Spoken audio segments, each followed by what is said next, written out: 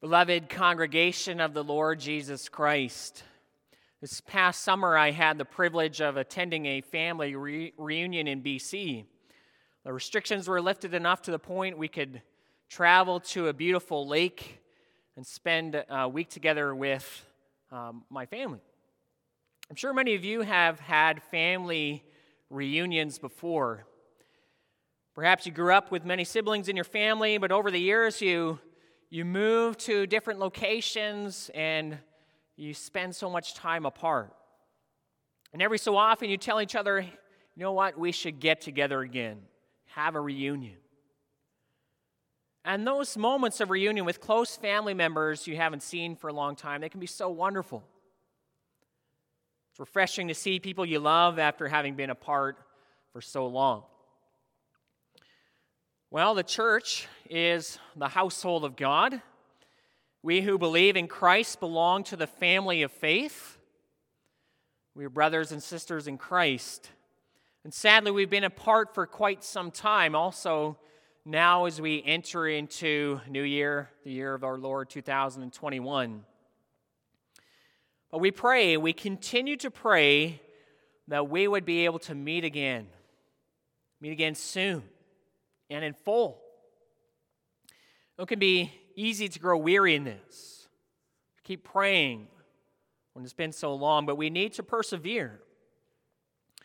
See, the Apostle Paul, he experienced something of this. He wanted so badly to see the church at Rome.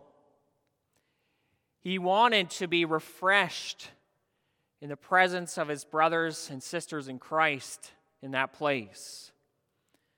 And so he called them, as we can see in our text, he called them to pray that they could meet together and enjoy each other's fellowship soon. So I preach you God's word from Romans 15 under the following theme and points. Join together in prayer that God's people may be reunited and refreshed. We have 3 points along with this theme. First of all, we'll look at the context. Second of all, the call. And thirdly, the comfort. So our text this morning is from Romans 15. Now, there doesn't seem to be much here at first glance. There's actually a lot to unpack in these verses. However, in order to benefit the most from this text, we need to see the big picture of what's going on here. So we're going to spend some time, especially in this first point, looking at the large context of this text. See, Paul, by the Holy Spirit, he wrote the book of Romans near the end of his 3rd missionary journey.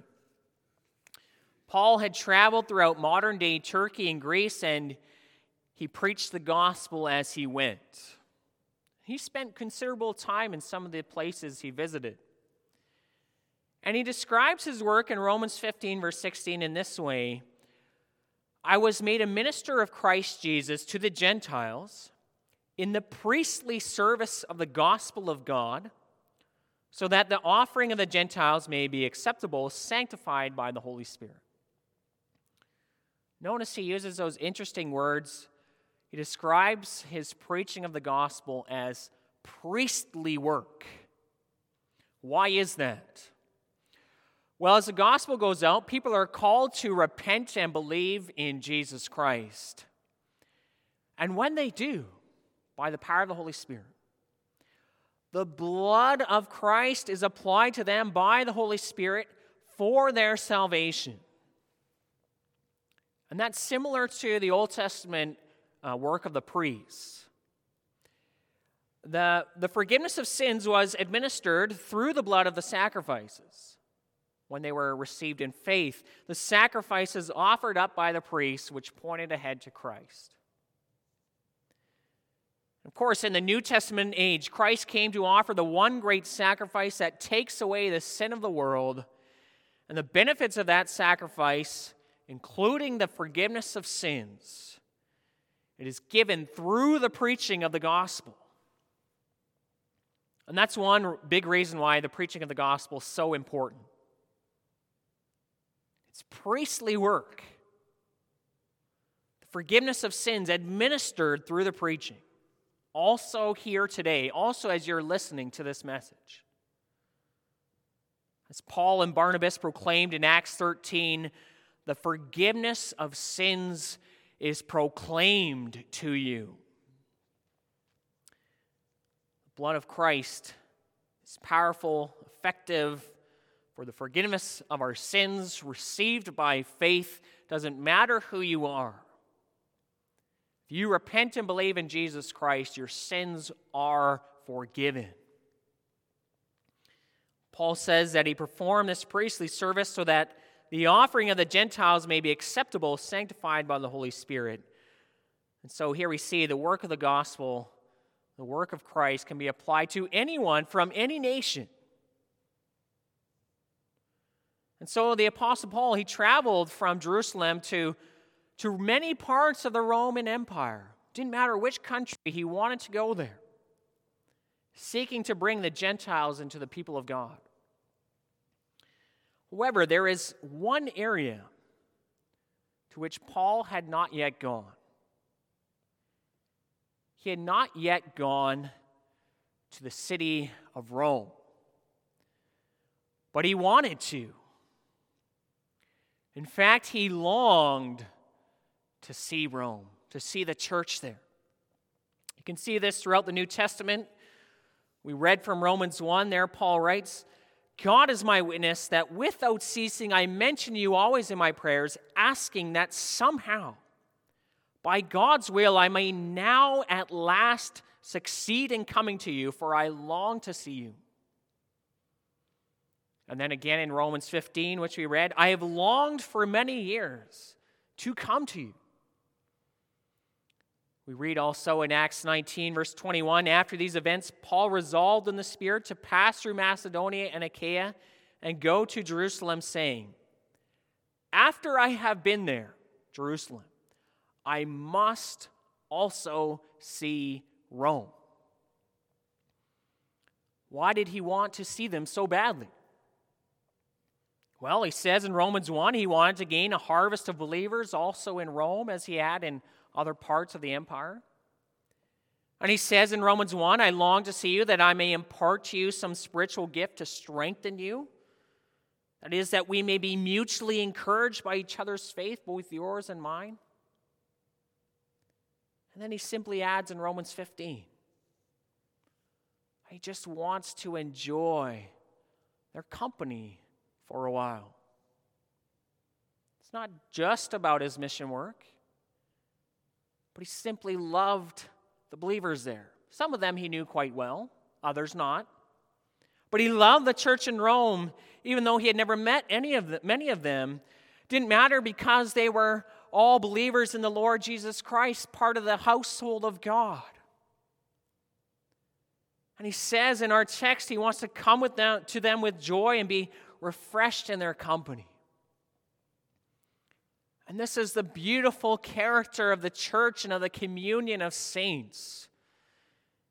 Being together as a people of God, it brings delight. Can be refreshed by each other's presence. Mutually encouraged by each other's faith. And that's what makes this time so difficult as well. We've not been together in full for so long. You know, every so often in the last few months when I've been out and about, maybe doing some shopping, I've come across different people from the churches here in Winnipeg. Also, some of you. And it's refreshing to see other believers again, even for a little bit. It's delightful to get another taste of the fellowship we enjoy as Christians. This is something we hope for and long for, just as Paul longed to see the believers in Rome. Now, at this point, we might wonder, well, if the Apostle Paul wanted to go to Rome so badly, why didn't he just go there? Well, there were some reasons for that. Well, the Church of Rome was founded by others already, and in Romans 15, Paul says he was compelled to work in places where no one else already had. He felt that this was part of Christ's calling to him as an apostle to the Gentiles. And so he focused on preaching the gospel, as he says, from Jerusalem all the way to Illyricum, which is in Italy. But by God's grace, that work was now over. He had no more places that he had to go to preach the gospel where no one else had. So the way was now open for him to do what he wanted to do for many years, go to Rome. And Paul, by the Holy Spirit, wrote this letter at the end of his third missionary journey. Most likely he was in Corinth. And so as he looked ahead to the future, his third missionary journey was largely complete. And he eagerly wrote to the church in Rome, telling them of his intentions to come to them soon. So that's the context of our passage. Now we come to our second point, which is the call. Now you can imagine the joy both Paul and the church at Rome felt at the prospect of finally being together. And it appeared that it might happen soon. However, Paul could not go straight from Corinth to Rome. There was one last thing he needed to do. During his third missionary journey, the Apostle Paul not only preached the gospel, but he also carefully collected money from all the churches to help the church in Jerusalem.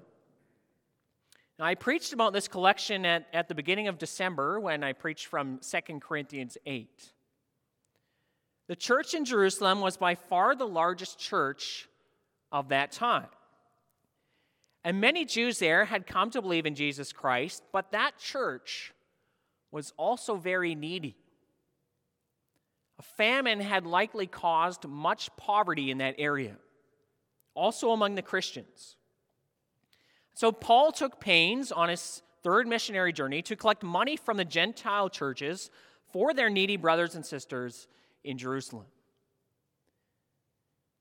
And at the end of his third missionary journey, probably in Corinth, he felt he must deliver this collection money at all costs. Many people in Jerusalem needed this gift to make ends meet.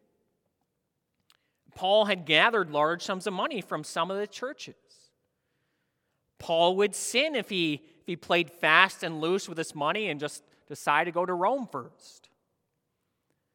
Furthermore, he wanted to bring this gift because it showed the beautiful unity of the church and the fruit of the gospel among those who believed.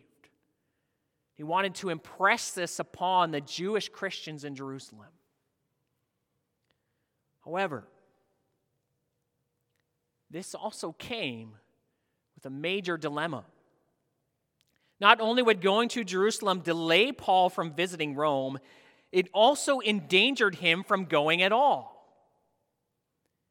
And that's because there were many Jews in Jerusalem who had rejected Christ and were hostile to Christians. And these Jews were especially angry at Paul, a former Pharisee, now turned apostle who was spreading the gospel far and wide. And they believed that Paul, by his ministry, was destroying their religion and even their race. And so many of the Jews came up with a plot against Paul. They wanted to stop his ministry and to even kill him. And Paul faced things like this throughout his journeys, but Jerusalem held a particular danger. And so in our text, Paul urges the believers in Rome to join him in praying to God. He calls them to strive together with him in prayer. And what are they to pray so earnestly about? He says in our text, "Pray that I may be delivered from the unbelievers in Judea, and that my service for Jerusalem," the collection he's bringing, "may be acceptable to the saints, so that by God's will I may come to you with joy and be refreshed in your company." See, if the collection for the church in Jerusalem is quickly accepted, the sooner Paul can go to Rome. And if the unbelieving Jews in Jerusalem don't give him trouble, his trip to Rome won't be endangered. And you can imagine the church at Rome receiving this letter. They've heard much about Paul. Some of them knew Paul very well, having worked with him. And although Scripture doesn't explicitly tell us their reaction, it's a reasonable assumption that they did this very thing Paul called them to do. To join Paul in striving in prayer to God. Well, there's a certain difficulty that comes with prayer.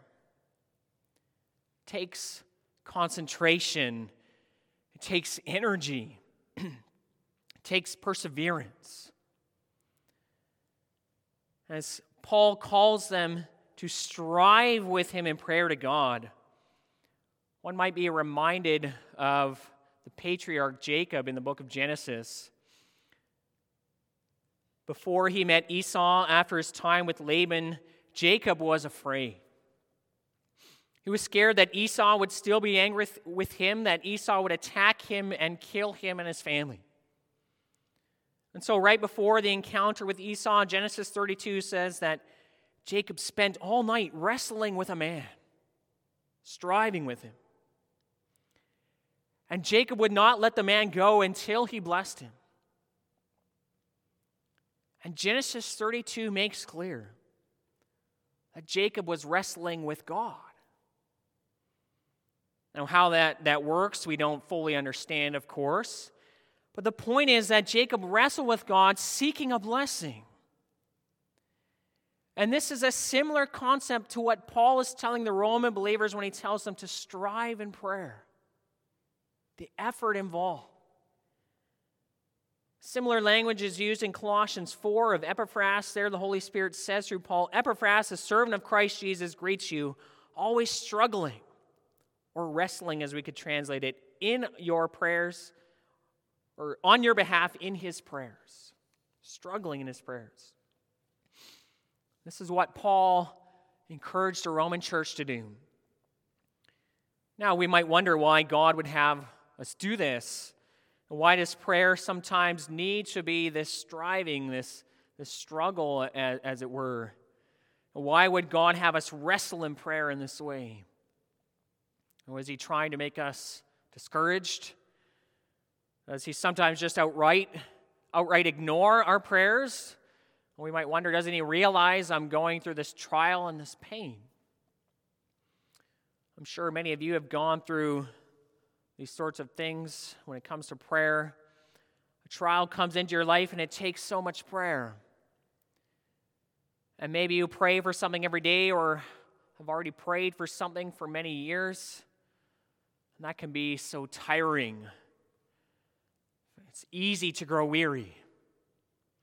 Why does God sometimes do this? Well, we don't know all of his reasons, of course. He is God and we are not. He has reasons we probably will never know.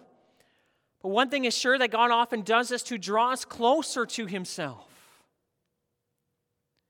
Through this striving in prayer, we learn more and more that our blessing comes from him.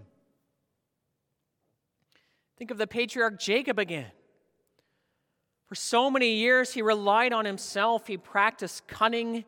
He deceived others for his own gain, even his own father. But the Lord used this encounter with Esau to break Jacob of his self-reliance. Jacob knew that his own strength was no match for Esau. So he had to rely on God. He wrestled at this time, seeking the Lord's blessing. We should ask ourselves, are we striving in prayer to God? Are you striving in prayer for the well-being of the church? Striving in prayer for individual members of the church who need special care? Striving in prayer for the spiritual well-being of family members and friends? Striving in prayer for your own spiritual well-being? Striving in prayer for the missionaries and all the preachers of the gospel, also so that God's kingdom might come and that many people might come into God's kingdom. As that call goes to you, remember also what God has promised in Christ. He's promised that we can come to him through Jesus Christ. He's promised that he hears our prayers through Jesus Christ our Lord. That brings us to our last point. That is the comfort. Now, I've titled this third point, the comfort.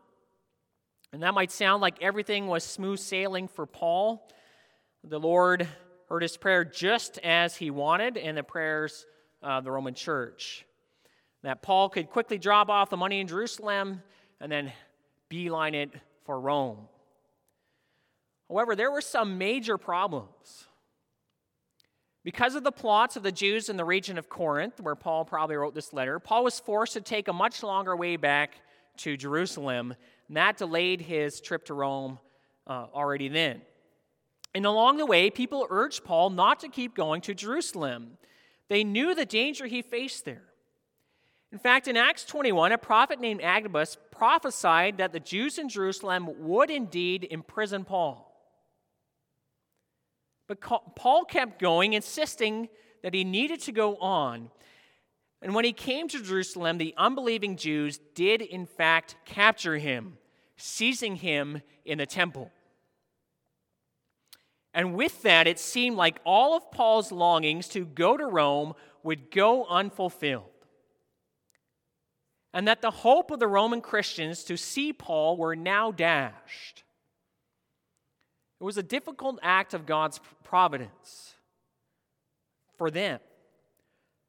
For what did Paul ask them to pray in our text? Strive together with me in your prayers to God on my behalf, also that I may be delivered from the unbelievers in Judea.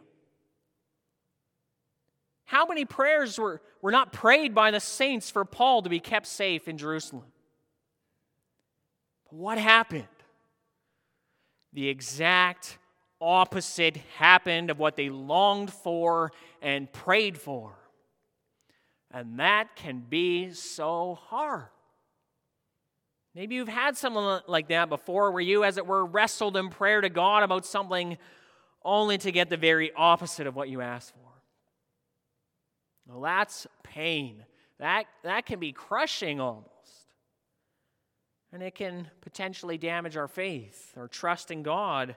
You might wonder, I've prayed for something so much, and then God gives me the very opposite, and it's painful. Why did that happen? It might discourage you from praying further. And why is he answering my prayers for godly things with such an emphatic no? Well, those are indeed hard things to go through. However, it's good also to look further ahead in the story of Paul and the Church of Rome. All hope was not yet lost. Yes, Paul was captured by the unbelieving Jews in Jerusalem, but God was not yet finished working.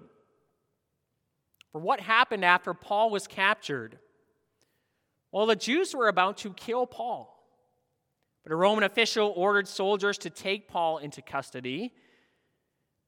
And a short time later, the Jews plotted to kill Paul again, but it failed. And at this point, Paul was sent to the Roman governor Felix for trial. He made his defense before Felix, and Felix did not hand him over to the Jews. However, Felix wanted to do a favor to the Jews, so he left Paul in prison for 2 whole years. 2 whole years. And after that long, you wonder if anyone was still praying that Paul would make it to Rome. Think how long that is. Paul left in prison 2 whole years. But Governor Felix was eventually succeeded by a man named Festus. This gained Paul another trial, and at this trial, Paul then appealed to Caesar. And at this, Festus conferred with his council, and he said, to Caesar you have appealed, to Caesar you shall go. And Caesar, being the Roman Empire, lived in Rome, the very place Paul hoped to go. So after a short while, Paul boarded a ship and was transported there. Finally, Paul's longing to go to Rome would be fulfilled. Finally, the church's desire to see Paul would now come about. It was after so many years, but this was the very thing Paul urged them to pray for in our text. God made them wait so long. He made them wrestle in prayer for so long, but finally he granted them this request. And at the end of the book of Acts, we read, "And so we came to Rome. And the brothers there, when they heard about us, they came as far as the Forum of Appius and 3 Taverns to meet us. And on seeing them, Paul thanked God, and he took courage. And when we came into Rome, Paul was allowed to stay by himself with a soldier who guarded him." What a reunion it must have been. All this praying, all that waiting, finally it happened. Paul was most certainly refreshed in their presence that he had hoped to be. The very last words of the book of Acts say this: Paul lived in Rome 2 whole years, same time he was in prison. 2 whole years at his own expense, and welcomed all who came to him, proclaiming the kingdom of God and teaching about the Lord Jesus Christ with all boldness and without hindrance. That's astonishing. Paul urged the Roman church to pray that he would be delivered from the unbelieving Jews in Jerusalem. And in one real sense, he wasn't. Seemed like an opposite answer to prayer. But through this long, difficult process, he could come to Rome, and then he could see anyone he wished for 2 whole years. Probably far beyond anything Paul imagined when he asked the Roman church to pray in our text. And this shows the power and the grace of God also in fulfilling our prayers. God made this all possible, and through all the longing, the pain, and the wrestling, and the prayer, the Lord was gracious. What at first appeared to be an emphatic no turned out to be an emphatic yes. May that encourage you also. To have a prayer answered in an opposite way to what you have hoped can be so discouraging and can make you wonder if God has heard you at all. But don't lose heart. Remember the words of Ephesians 3, God is able to do far more than all that we ask or even imagine. Now, of course, be clear on what I'm not saying. I'm not saying that all of your prayers will be answered in the way that you like. I'm not saying there will never be disappointment. I'm not saying that if you just pray harder and pray more, you'll get whatever you want. I'm not encouraging you to pray in a frenzied fashion. Elijah prayed 7 times for rain, but that doesn't mean he prayed like the prophets of Baal, out of control. No. But God's word here is encouraging us not to lose heart, not to give up. Not to lose heart when our prayers seem to go unanswered. We don't know what sorts of things God will eventually bring about through them. I can't help but think also of the situation we face as church right now. Been separated for so long, many prayers have gone up to God, and still we wait. But do not lose heart. Join together in striving in prayer to God.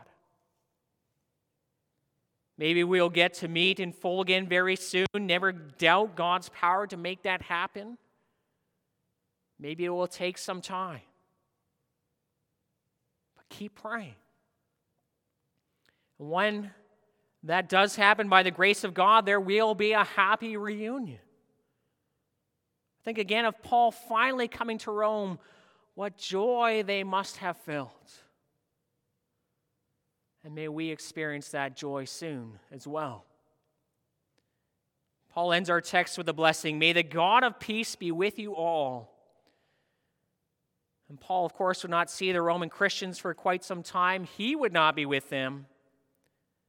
But the God of peace would be with them. He would be with his church in Rome. He would keep them in his care, even if Paul was not among them. We still have the same God today. May the God of peace be with us too. He is our God through Jesus Christ, our Lord, and so he has promised to always be with us. He will be with us through his Holy Spirit. So let us take good courage. Let's pray to our Father in heaven, and let us wait for him. Amen.